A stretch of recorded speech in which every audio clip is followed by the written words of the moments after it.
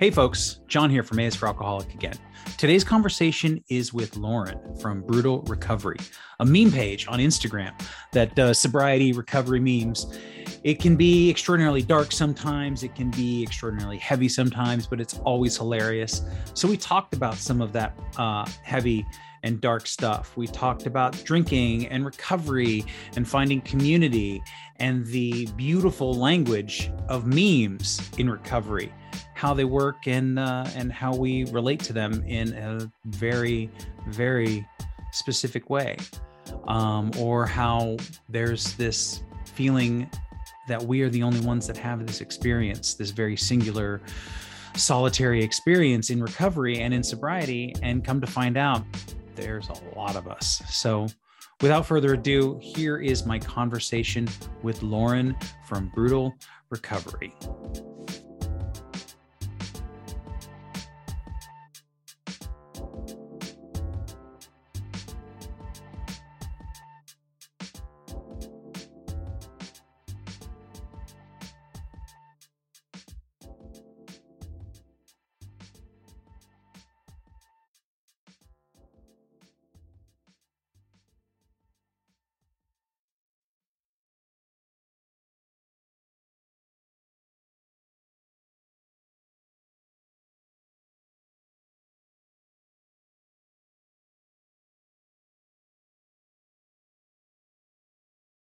Begin. Lauren, thank you so much for doing this. Thanks for having me. It's an interesting, well, the internet is kind of an interesting place, to say the least. And it's where I find a lot of my guests. And you have a very unique, maybe not so unique since a lot of people relate to it, but an interesting perspective. And I've never talked to somebody who is the admin of a meme page before. Oh my God, the madness behind the meme page. Yes. So, and I do want to talk a little bit. I do want to get to that later. And for those who don't know, to tell us the meme page really quickly. Yeah, I started the page Brutal Recovery I think I started it in 2018. Mm-hmm. So I think it's going to be 4 this year. It's 4 years. So late 2018. So Brutal Recovery. Brutal Recovery. Yeah. So before we get into memes and how they help us in recovery, when did alcohol first come into your life? How do you remember alcohol? Oh man. Up? So as you can probably tell from my accent, I'm from Scotland, which I'm sure everyone has their own associations with that, So, I was not immune to being around a lot of like the Celtic blood disease, as we call it. Like alcohol was very much in the orbital growing up. And my dad, my dad gave me my first drink kind of because he knew that we were going to come across it. Like I'm from a really, really small town, one of the small towns where like the only things to do when you're a young person is like drink and get pregnant. So like he kind of wanted us to be like, okay, you're going to come across this, like we want you to experience it like in the house, safe. So I was probably about maybe 12, 13 at about that age. So he gave me and my sister a drink, and my sister is not an alcoholic, so she took the drink and was like, wow, that's disgusting, I'm a child, I'm gonna go climb a tree now. I kind of knew from that moment that I was like, oh shit, like this is the answer to my life. Like like all of that like weird otherness like just kind of like disappeared. And but like I was this like weird loner kid, like I had all of these like macabre interests, and I was a musician, so like I didn't have many social skills. Like so, I went out at first, like in the early days, like drinking, I was like, it was one of the only things I did that was in air quotes normal for a young person. But I kind of escalated like very quickly into not normal. Like very, very quickly, my drinking became, more of the necessity. And even my friends that like, because we went hard in Scotland, we go really hard, really young. And I was always the one that went like that a little bit harder, you know. So it was picked up quite early. So by about the time that I was about 16, that was when I kind of outdrank the drinking culture, so to speak. Yeah, yeah, absolutely. I mean, high school is the place for experimentation. High school is the place for seeing how far you can push things, and not just, like Right. with teachers and parents, but I remember the same exact thing, going to house parties or being drunk at people's houses, not even parties. That's being Yeah. generous, calling them a party. But just seeing how much we could drink or how strong it could be and what kind of trouble we Mm. could get into and what sort of horrible delinquency we could get away with. Absolutely. um did you find that you came into any sort of consequences at that point, or was it still just kind of fun? You know, I always thought that I didn't have any consequences, but when I look over and I realize this, that I realize now that the consequences were my dignity and my safety. But because like I didn't really value that, like I didn't see it as a consequence. So like I got into lots of consequences, like one in particular that comes to my head is like I one of the first times I got drunk, I was about 14, like blackout drunk. It was at a house party, and I remember my mom gave me like a quart of vodka. She was like, "This is to share." And like I remember like going to the kitchen and just like downing it, like sharing. Ha, that's cute. And I remember like I woke up on the bathroom floor and I was next to this guy and he had like his shirt off. And I woke up and I was kind of like, oh my God, like what happened? Like, did we sleep together? Like, what happened? And he was like, no, you were sick on me all night. So those were like the kind of, earlier consequences. And I'm like, oh, that wasn't a lot. But like, when I think back, I'm like, that was quite humiliating, like to think about. And then obviously like as a young woman, it was very low self-esteem. There was lots of, kind of the consequences of consent being crossed and all of that. Did not realize that was a trauma until I got sober. That was a fun realization. But I'm quite lucky. I've had no legal consequences. Like I was never lifted. I've got a lot of, privilege in that area.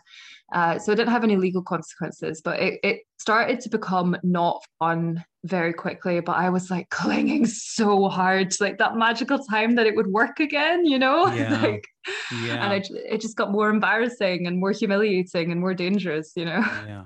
You mentioned twice now that both your parents, your father and your mother, gave you alcohol at a certain point to drink. Now, was alcoholism something that you recognized ran in the family? Were they just more liberal about it because they knew it was prevalent?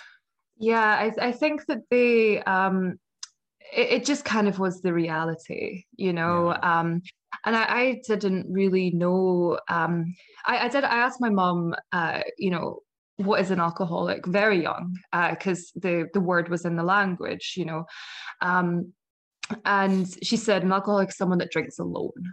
And I was like, oh, okay, makes sense. But when your whole family is drinking, you're not right, drinking alone.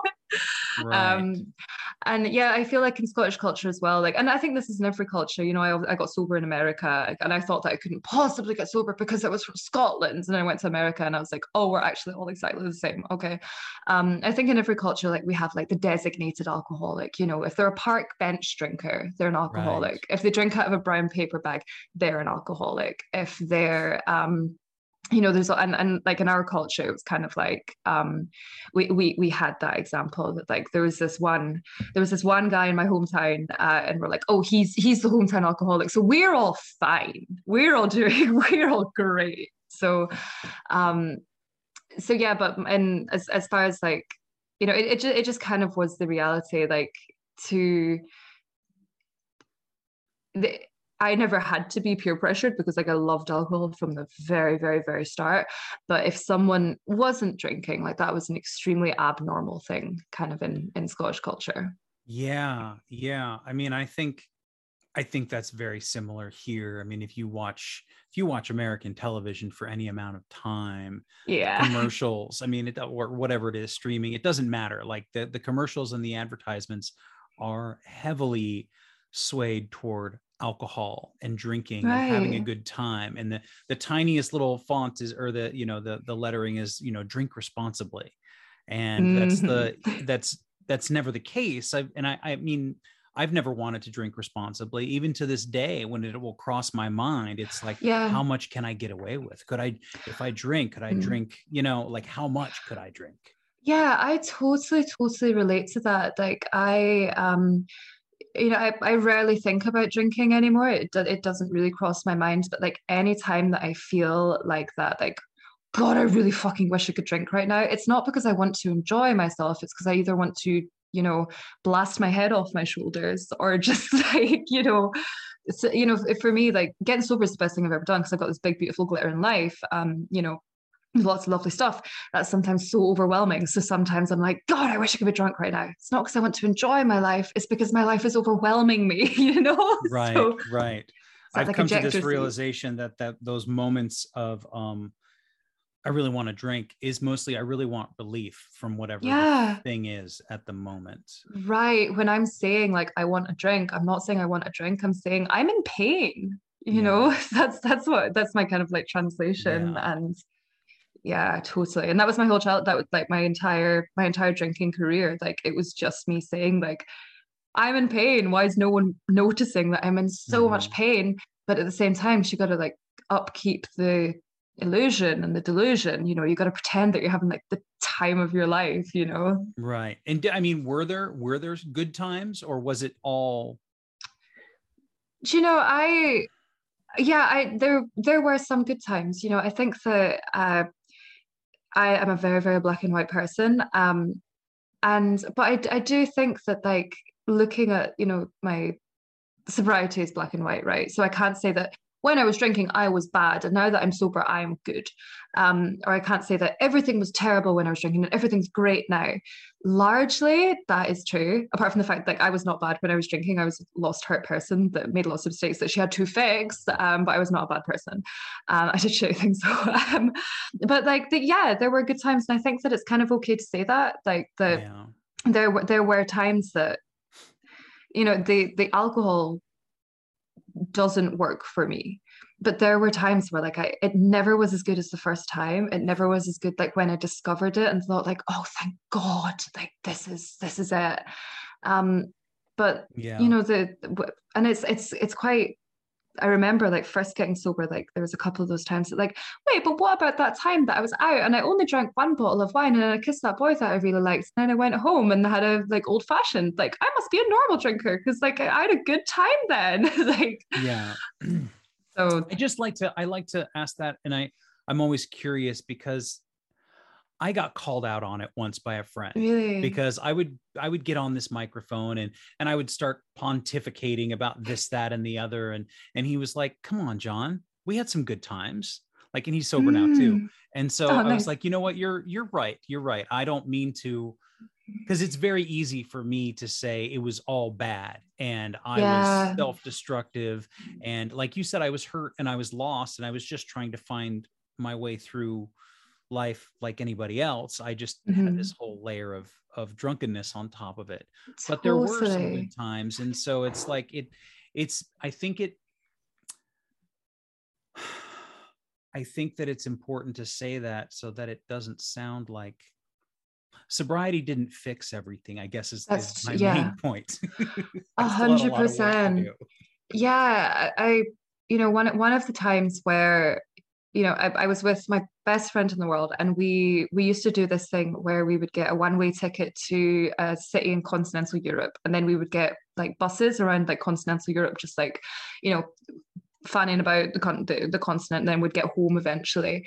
And I was still drinking then, and we had this like really, really beautiful time. Like it was incredible, and like it went like out and like all of the things, and that reflecting on that, I'm like, what I had, and he's sober now too as well, which is funny enough, and like I do think about that, and I'm kind of like, oh my God, like it's challenging to think of like the drinking being fun, but like when I really boil it down, it's like, well, it was connecting with my best friend in the world that was fun. It was connecting with, going to cathedrals and going like and engage like going on an adventure and like that sense of stuff. And that was kind of the promise that I thought alcohol was giving me. I thought alcohol was giving me the sense of fun and adventure and connection. But when I boiled it down, it was like, no, it's the friend that I was there with. When I, I think about the late stages of my drinking, and like I was like like I was a vodka drinker, I was a morning drinker, like I was just like a built for purpose, like suicide drinker, like in the end. And it's easy for me to like lump it under that. Like that was my whole drinking career, but it wasn't. And Yeah. I needed to drink every single drop of alcohol that I needed to get to that point. And like, thank God I got to that point where I was desperate enough to like make this change. But like, you're so right. Like sobriety does not fix everything and at first, like it made things worse. Like, and that's why I want to show with my page. Like at first everything got worse because I didn't have the things that I had to deal with life and then messed my whole life up. So yeah. So in high school you were drinking. How long through and after high school before you were ready to stop?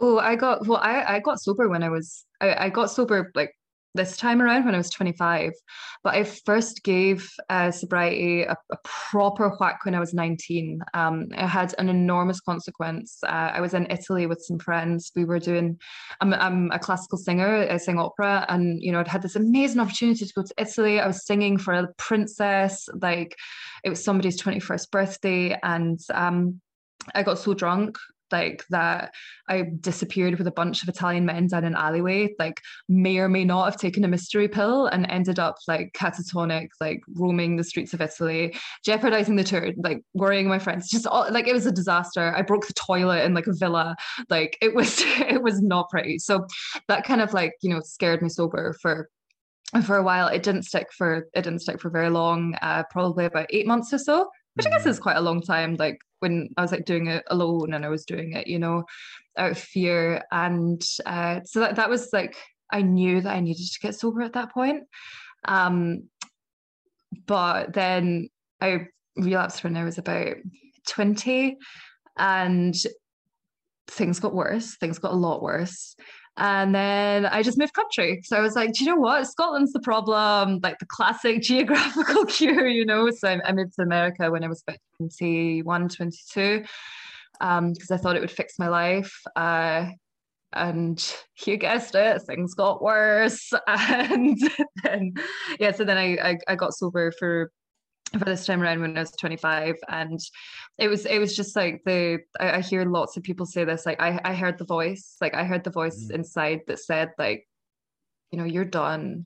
Like I was being offered help, and I'd been offered help so many times before, like so many people had tried to get me to not even stay sober, like get me to just like stop, like sit down and stop like hurtling at the walls. And so many people had wanted to help, but I was being offered help, and I think I kind of knew that it was my last chance, or one of the. I don't want to think like that, but like, I was just done. Like, and the voice within said, like, take that help, like, please, like, what would happen if you wanted to live?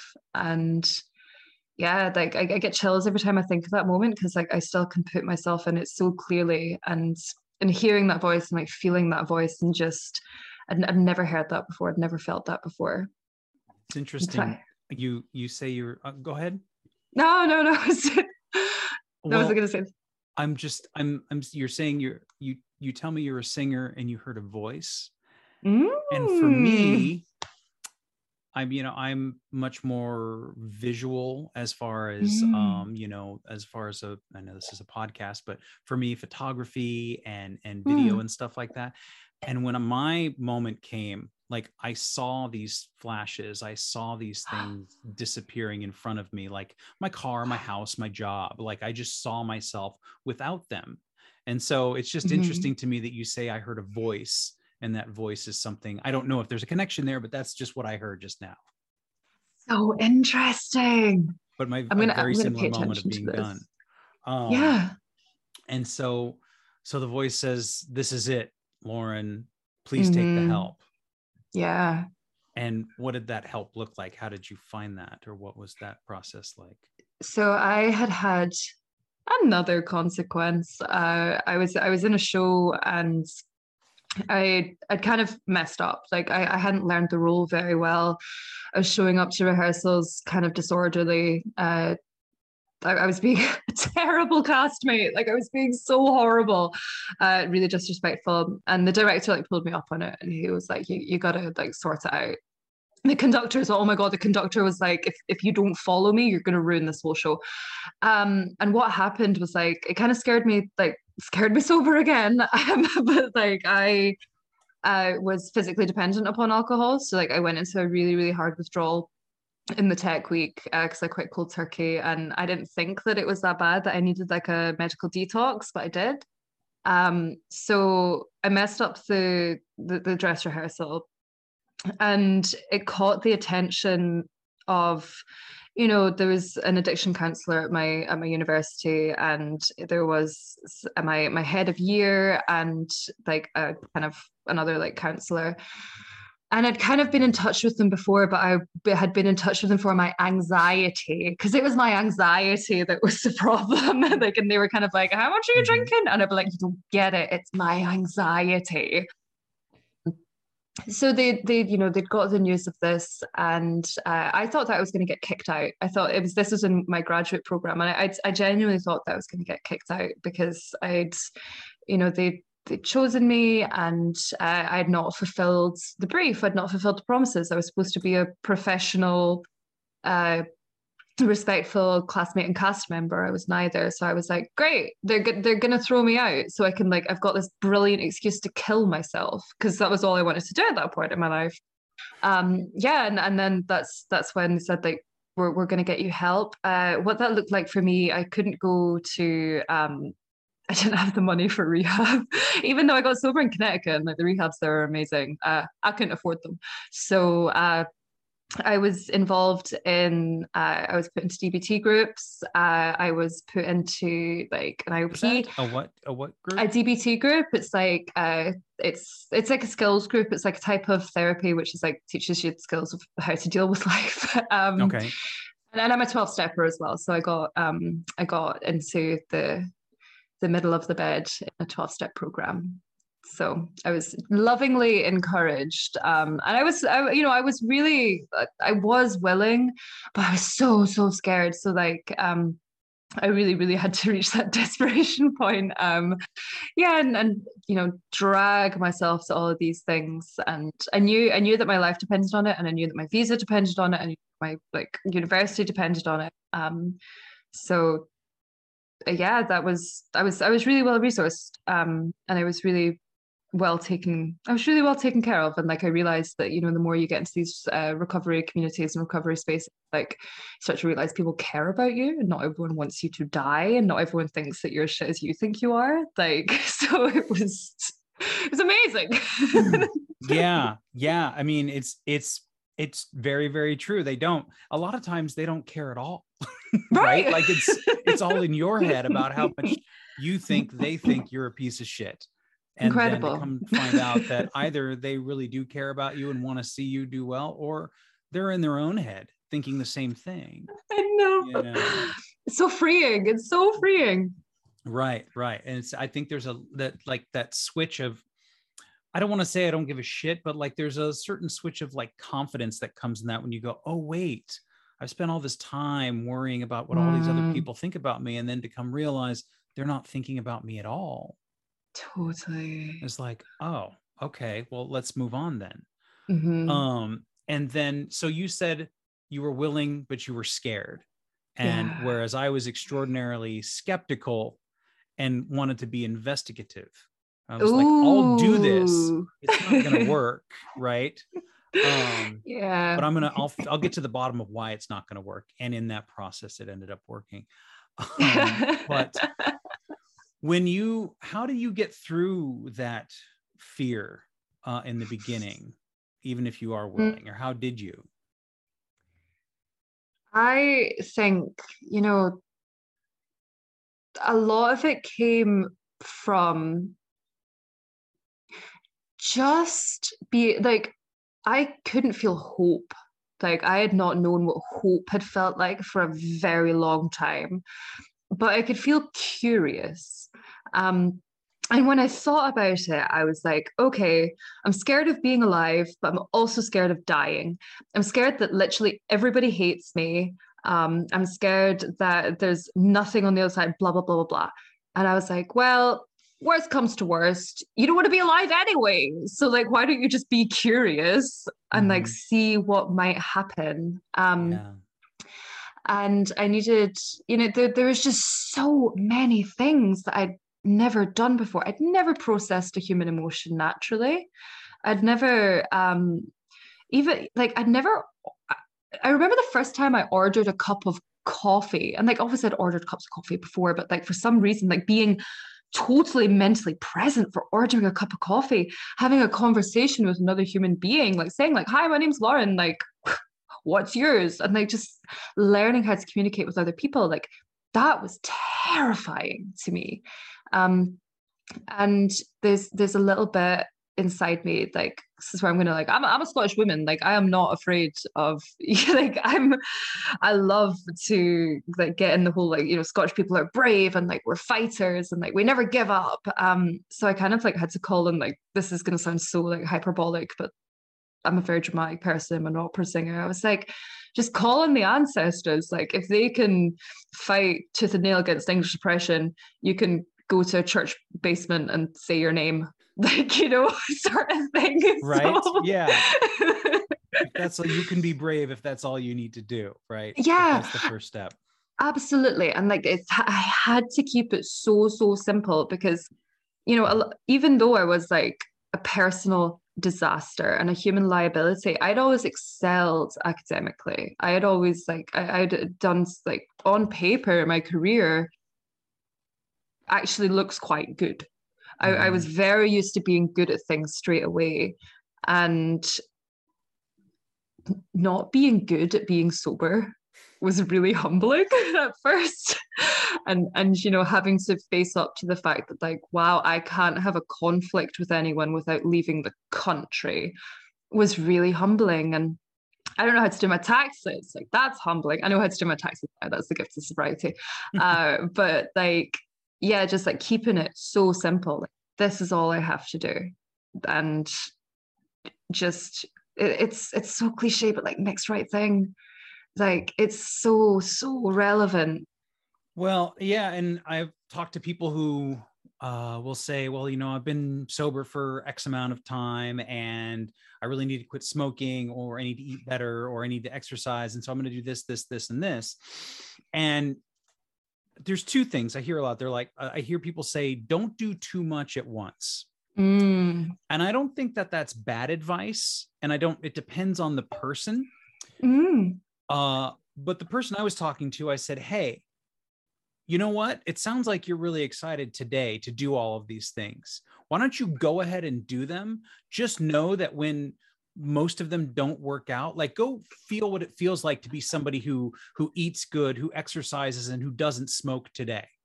And then Mm. when that falters in 3 days and you're back to smoking another cigarette or eating another donut or whatever it is, maybe you don't, maybe Mm-hmm. you turn it all around today, but then at least you know what it feels like for a day, and you can Yeah. then sort of sort out what you're good at in quitting and Mm-hmm. then focus on that. But Yeah. most people, I mean, myself included, one thing at a time, right? Right. I'm totally of the fuck around and find out school. So like if you have to like I've totally done that before, like set myself the highest of expectations Mm-hmm. and time and time again find like, oh, okay, that didn't quite work.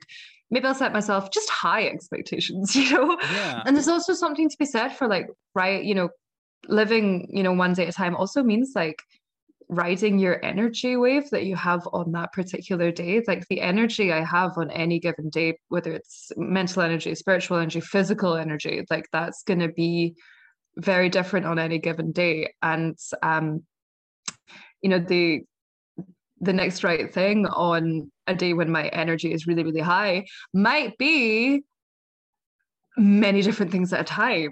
But like I was sick on Tuesday and I literally was a slug all day. And it was actually kind of amazing, which was like my worst nightmare. It's like productivity is really important to me. I but it was actually kind of amazing to like have a day off, to be unwell. And that was the right thing. And I had a weird relationship with it, because like there's a little perverse part of me that kind of sometimes wishes that I could be hungover again. Because like when like that feeling of just like stewing and like having really shitty petrol gas station coffee, like half of the pizza from the night before, I don't have to do anything, covers over the head, like I don't exist, I don't exist. Like part of me really, really, really misses that. And then I had this like little realization, I don't need to be hungover to do that. Like I can be sleepy and rest and do those things, and it's not a bad thing. I can like, it's incredible. So that's my revelation this week. It's absolutely extraordinary. That's awesome. Yeah, I know that I do, and I think those of us who are artists, and those of us who create, and those of us who share it with other people, often will have these self-imposed expectations of productivity. And things have to happen at a certain time. And if they don't have it happen at a certain time, then people won't be there to see it. And if they're not there to see it, then I don't exist. Right. And so, oh my God, I got to keep going. And the other night, and I haven't done this for a while, but I got a new video game, and I played video games for like, I don't know, it was like, maybe not long, like an hour and a half, 2 hours, but like for me, nothing. That's right. That's nothing in the gaming world. Right. But I was like, oh, this is great. I just didn't care about anything else. So I think that, yes, you can do that. You can hibernate, you can order pizza, you can even drink bad gas station coffee if you want. You don't have to be in this spiritual, physical deficit to enjoy it. Yeah, totally. Absolutely. That's such a good way of putting it. Yeah. You know, so you get sober at, you said 25 now? What year was 25. That was 2018. So I got sober in the March, and I started the brutal recovery in December. So okay. So you got sober in March. It took you nine months to get to recovery and 12-step and all that. Yeah. So because I had a similar situation. So I'm wondering, like, what are those 9 months like? Are you by yourself? Who are you talking to? What do you tell your old friends? Are you making any new friends? Who are you talking to? I was very secretive about my sobriety at first. I was really, really secretive, because I thought that I was handing in my culture card. Like I thought that I wasn't Scottish anymore. I thought that people wouldn't like me. I had a boyfriend at the time. I made him my higher power. I can admit that now. I did not admit that for a very long time, but he was definitely my higher power for a long time. And I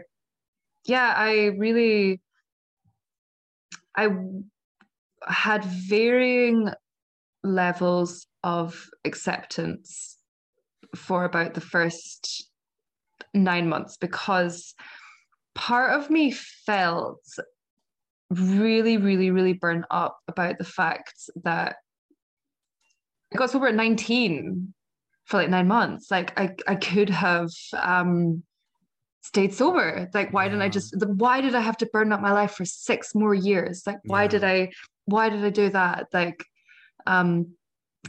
so part of me was like really, really ashamed. Like anyone that I told, like, oh, I'm actually in recovery right now, like they would like say like, oh wow, that's really good, that's really brave, and I just like, no, it's not. Like, what are you talking about?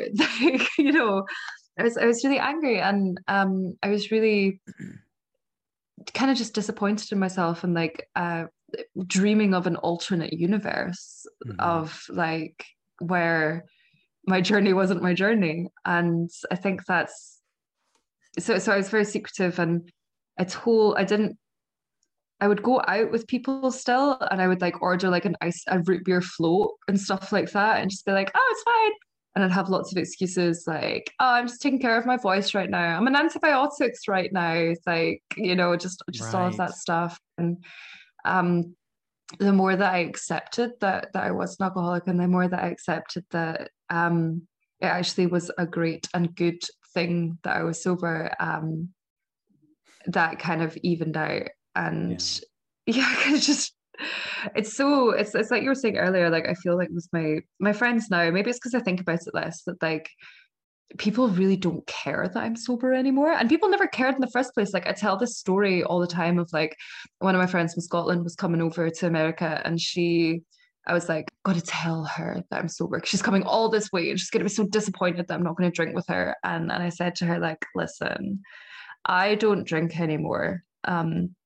It's been a wee while, like, and I'm sorry, like, and if you don't want to hang out with me, that's okay. And she said to me, oh, thank God, like you were a nightmare when you drank. Yes. So it's like, really? She was like, yeah, you were awful.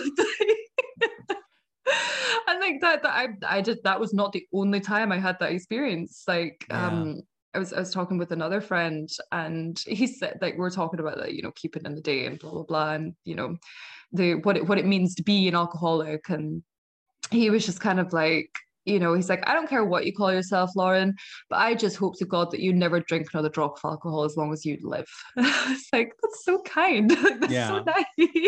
You just, because we're so absolutely blind to it in the midst of it all, right? You think we're just having fun, and people are like, oh God, I remember parties that I would have at my house where I would invite all these people over and we're having fun and good times. And then in the blink of an eye, I wake up on the living room floor alone. Yeah. Only like 11 o'clock at night. And I'm like, where did everybody go? There were like 30 people in here. And God knows what I did to drive them all away, but I was the only one left there on the floor. Right. Like, oh, geez. So totally. Yeah. And like there were like, you know, and keeping it realistic, like there were friends that I lost. Like there were friends that were kind of like, oh, you're not fun anymore. But they're not having any fun. Like they, you know, they had to, some of them had to protect their own drinking, and like some of them are sober now and we're friends now. Some of them are still out there, and you know, we don't really have a friendship, and like that's okay, because like you're allowed to grow out of friendships. Like it doesn't make me worse than them or better than them. It just means that our paths don't cross anymore, and that's okay. But I'm often found now that like it's so funny, because I feel like, you know, the whole like, you know, because I don't drink, which is fine. I don't drink. You can get past that. Like if someone says like, oh, why aren't you drinking? I can say like, oh, it doesn't mix well with me. Or, you know, like, oh, I've had enough, like that sort of thing. And then there's like, I'm sober. It's like, that's a little bit more of an identifier. Like, ooh, she's a sober lady. What does that mean? And then it's like, I'm in recovery, which is like, there's a reason why I'm sober. Right. And I kind of like, whenever I'm like getting to know people, I kind of go through that 3-part thing. And I've had an experience recently. I've started dating someone, and he's not sober. And when I finally got to phase 3, where, you know, I was like, this was quite a little while in, and I was kind of like, listen, I'm in recovery because I'm you know, have a bit of a gnarly past with the stuff and the things, and I'll like, you know, and I'm like, I still don't mind if you drink, like, and he's allergic to peanuts, so I was kind of like, it's like peanuts now, like you don't eat peanuts because they will kill you. I don't drink, like I don't yearn, you don't yearn after peanuts, I don't yearn after alcohol, it's just something I can't have near me. And he was like, oh cool. And like he wasn't even shocked, and like part of me was like really relieved, because like it didn't have the whole like, oh, you're a bird with a broken wing and I must take care of you forever, and it wasn't like, oh, you're a bad person and I don't want to be with you. But like part of me wanted like a little bit of scandalized, you know, part of me wanted like a tiny bit of a reaction. No reaction. Do you think as alcoholics we're a little prone to the melodramatic, or is that being the artist as well? I don't know. I don't know. Part of me thinks that that's just my temperament, and that's okay.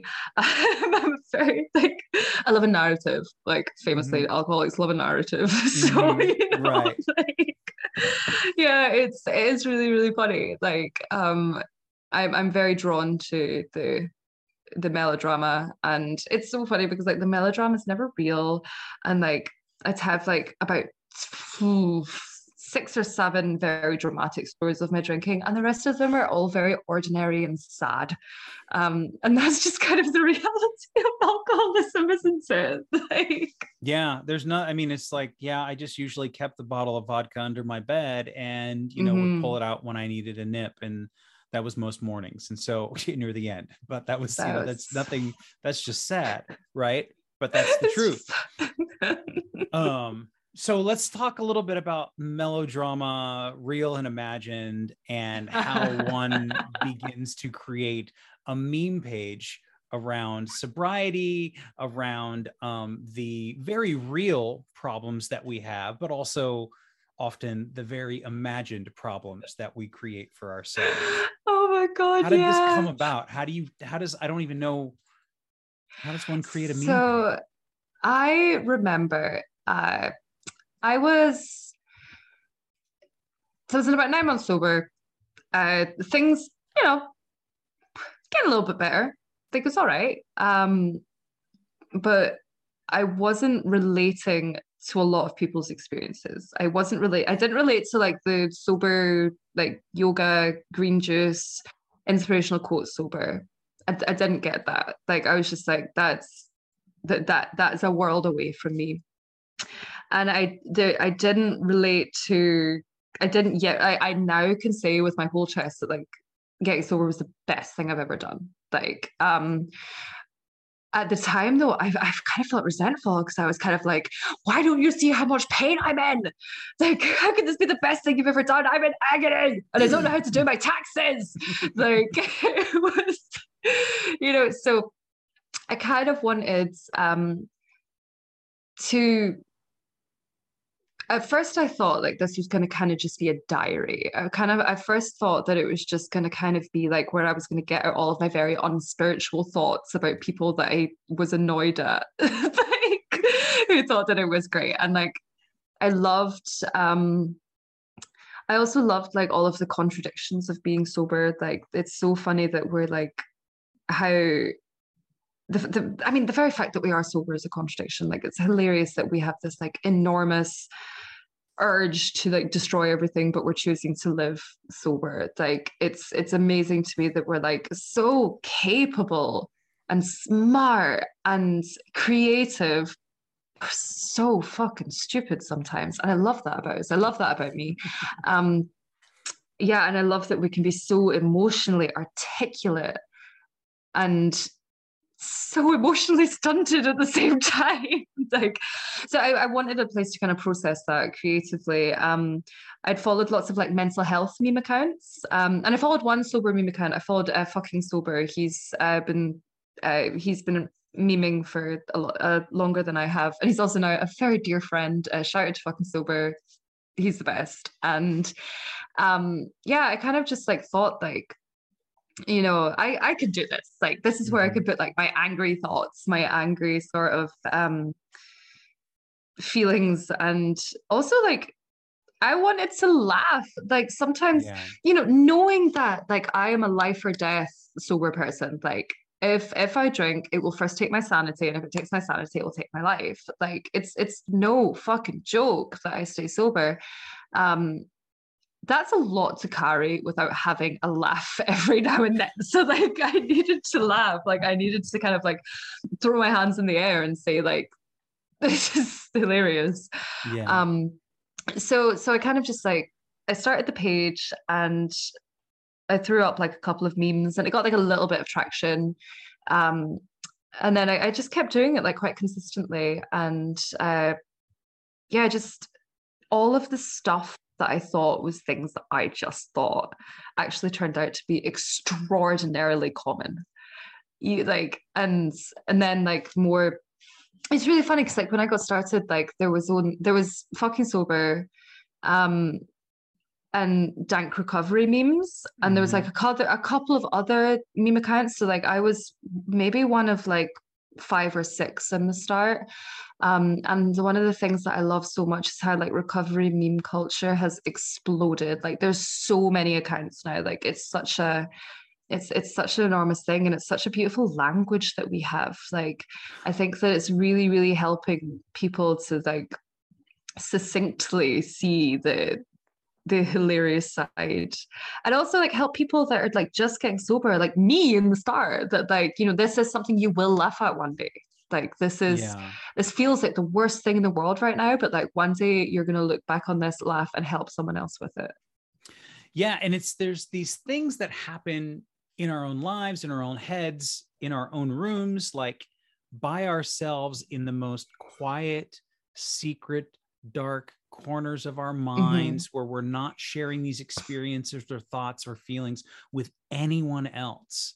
And I have found that through the memes of sobriety, I'm like, oh shit, I was there the other night. I thought that exact same thing. I didn't share it with anybody. I went on with my day, but I was just like, I wonder about this, or this is how I felt. And so I think that it's such a relief to know that those weird things that I think and feel are not that weird.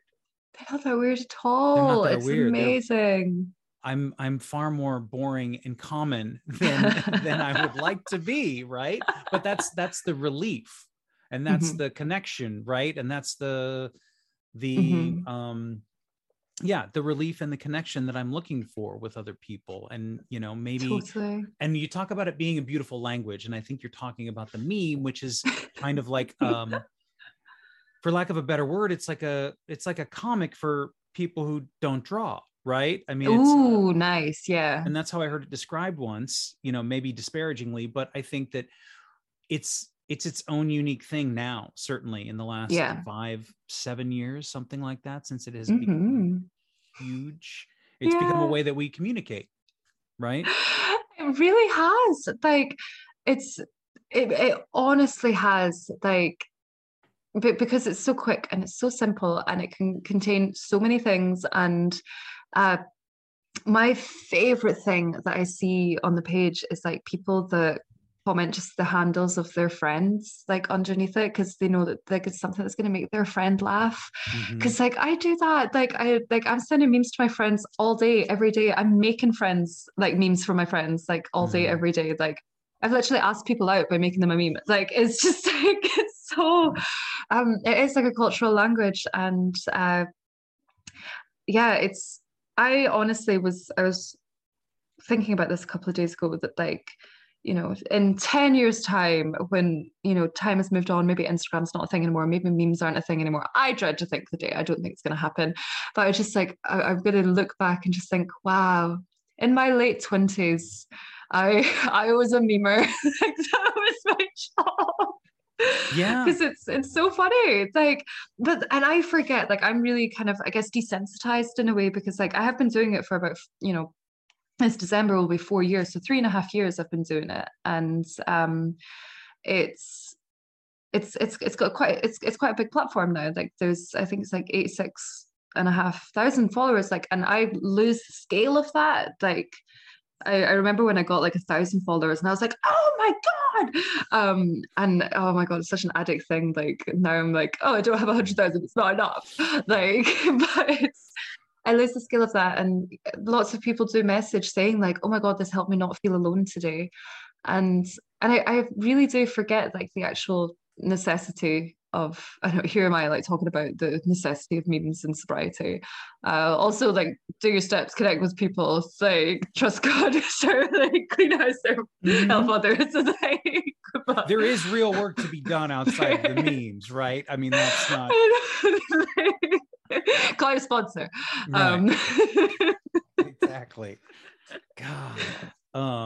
But yeah, it's just it is such a I think it says something, it says we are not a glum lot. And that's for sure the truth, because some of the stuff that you post is pretty dark and heavy and can be pretty like deeply depressing. And, when you touch on things like suicide that many people have come very close to and understand, and you make a joke about it, like that is, like that says something about the community in which that is accepted. It is that we have been pretty damn close to some pretty dark spots, and we have come far enough to be able to have a laugh at it, because to look at it otherwise would be to just be miserable.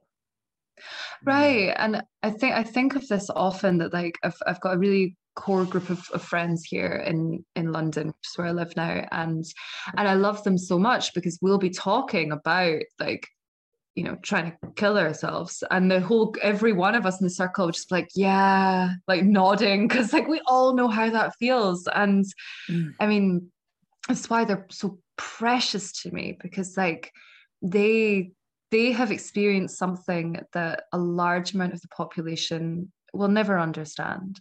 And that's so precious to me. And yeah, like I sometimes forget like how dark I can get sometimes. And every now and then, like I know like some of my friends who aren't alcoholics like follow my memes and they're kind of like, "Are you okay?"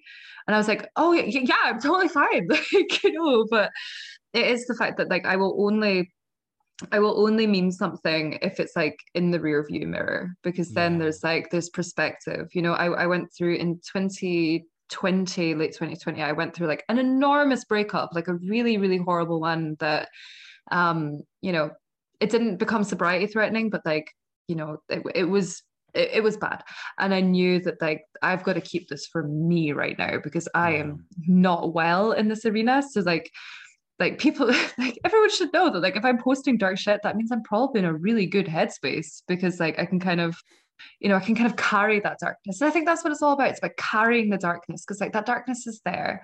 And I think it's a Marianne Williamson quote where she says like, you don't cast darkness out by like hitting it with a baseball bat, you just turn on the light. So it's like sobriety is me just turning on the light. Like my dark parts, maybe one day they will all be removed and I will be like Buddhist on a mountaintop sober. But like that darkness is there. I've just learned to live with it. I've just learned to love it. I've learned to just accept it as part of me, and it's just as lovable as the rest of me. And that's okay, because we've been through a fucking lot, man. Yes. So maybe one day it will be green juice and yoga, and not, but not quite yet. Maybe it's on the horizon. I dread to think, but no, there's nothing wrong with green juice and yoga. I love a wee spot of yoga. I love a wee spot of green juice. Like, I mean, maybe I don't know. It could be a thing. But we're still shedding light on the darkness. We're still shedding light on the darkness. Can't hit it with a baseball bat. No. I think, and you also mentioned something earlier. You guys must have the coolest church basements in Scotland. I'm just trying to imagine how much more. Oh, there's some quite beautiful ones. Not gonna lie. It's like, do you know, like I was in West End of town, which is like a little bit posher, and I remember I was going past this really nice church, and I was like, oh, I bet there's a great meeting there. That'd be a really nice one. Right. Yeah. I mean, I have great ones here, great meetings here, but yeah, I just imagine those churches over there. Historic. Well, Lauren, thank you so much for this. Oh, thank you. It's been great. Really appreciate awesome. the opportunity. Yeah. And I will be looking for brutal. What's it? Tell me one more time what it is. Brutal recovery. Thank you, brutal recovery. Yeah. Thank you. Sorry about that. I should. We mentioned several in there. Brutal recovery. Yeah. Thank you so much, and I will talk to you soon. Thank you. Thanks again for listening. Our music, as always, is by Neglect. You can find more of his stuff at neglect.bandcamp.com. And you can find us on all social media platforms that matter: Instagram, Facebook, and Twitter. And you can reach us at aisforalcoholic@gmail.com. Talk to you later. Yeah.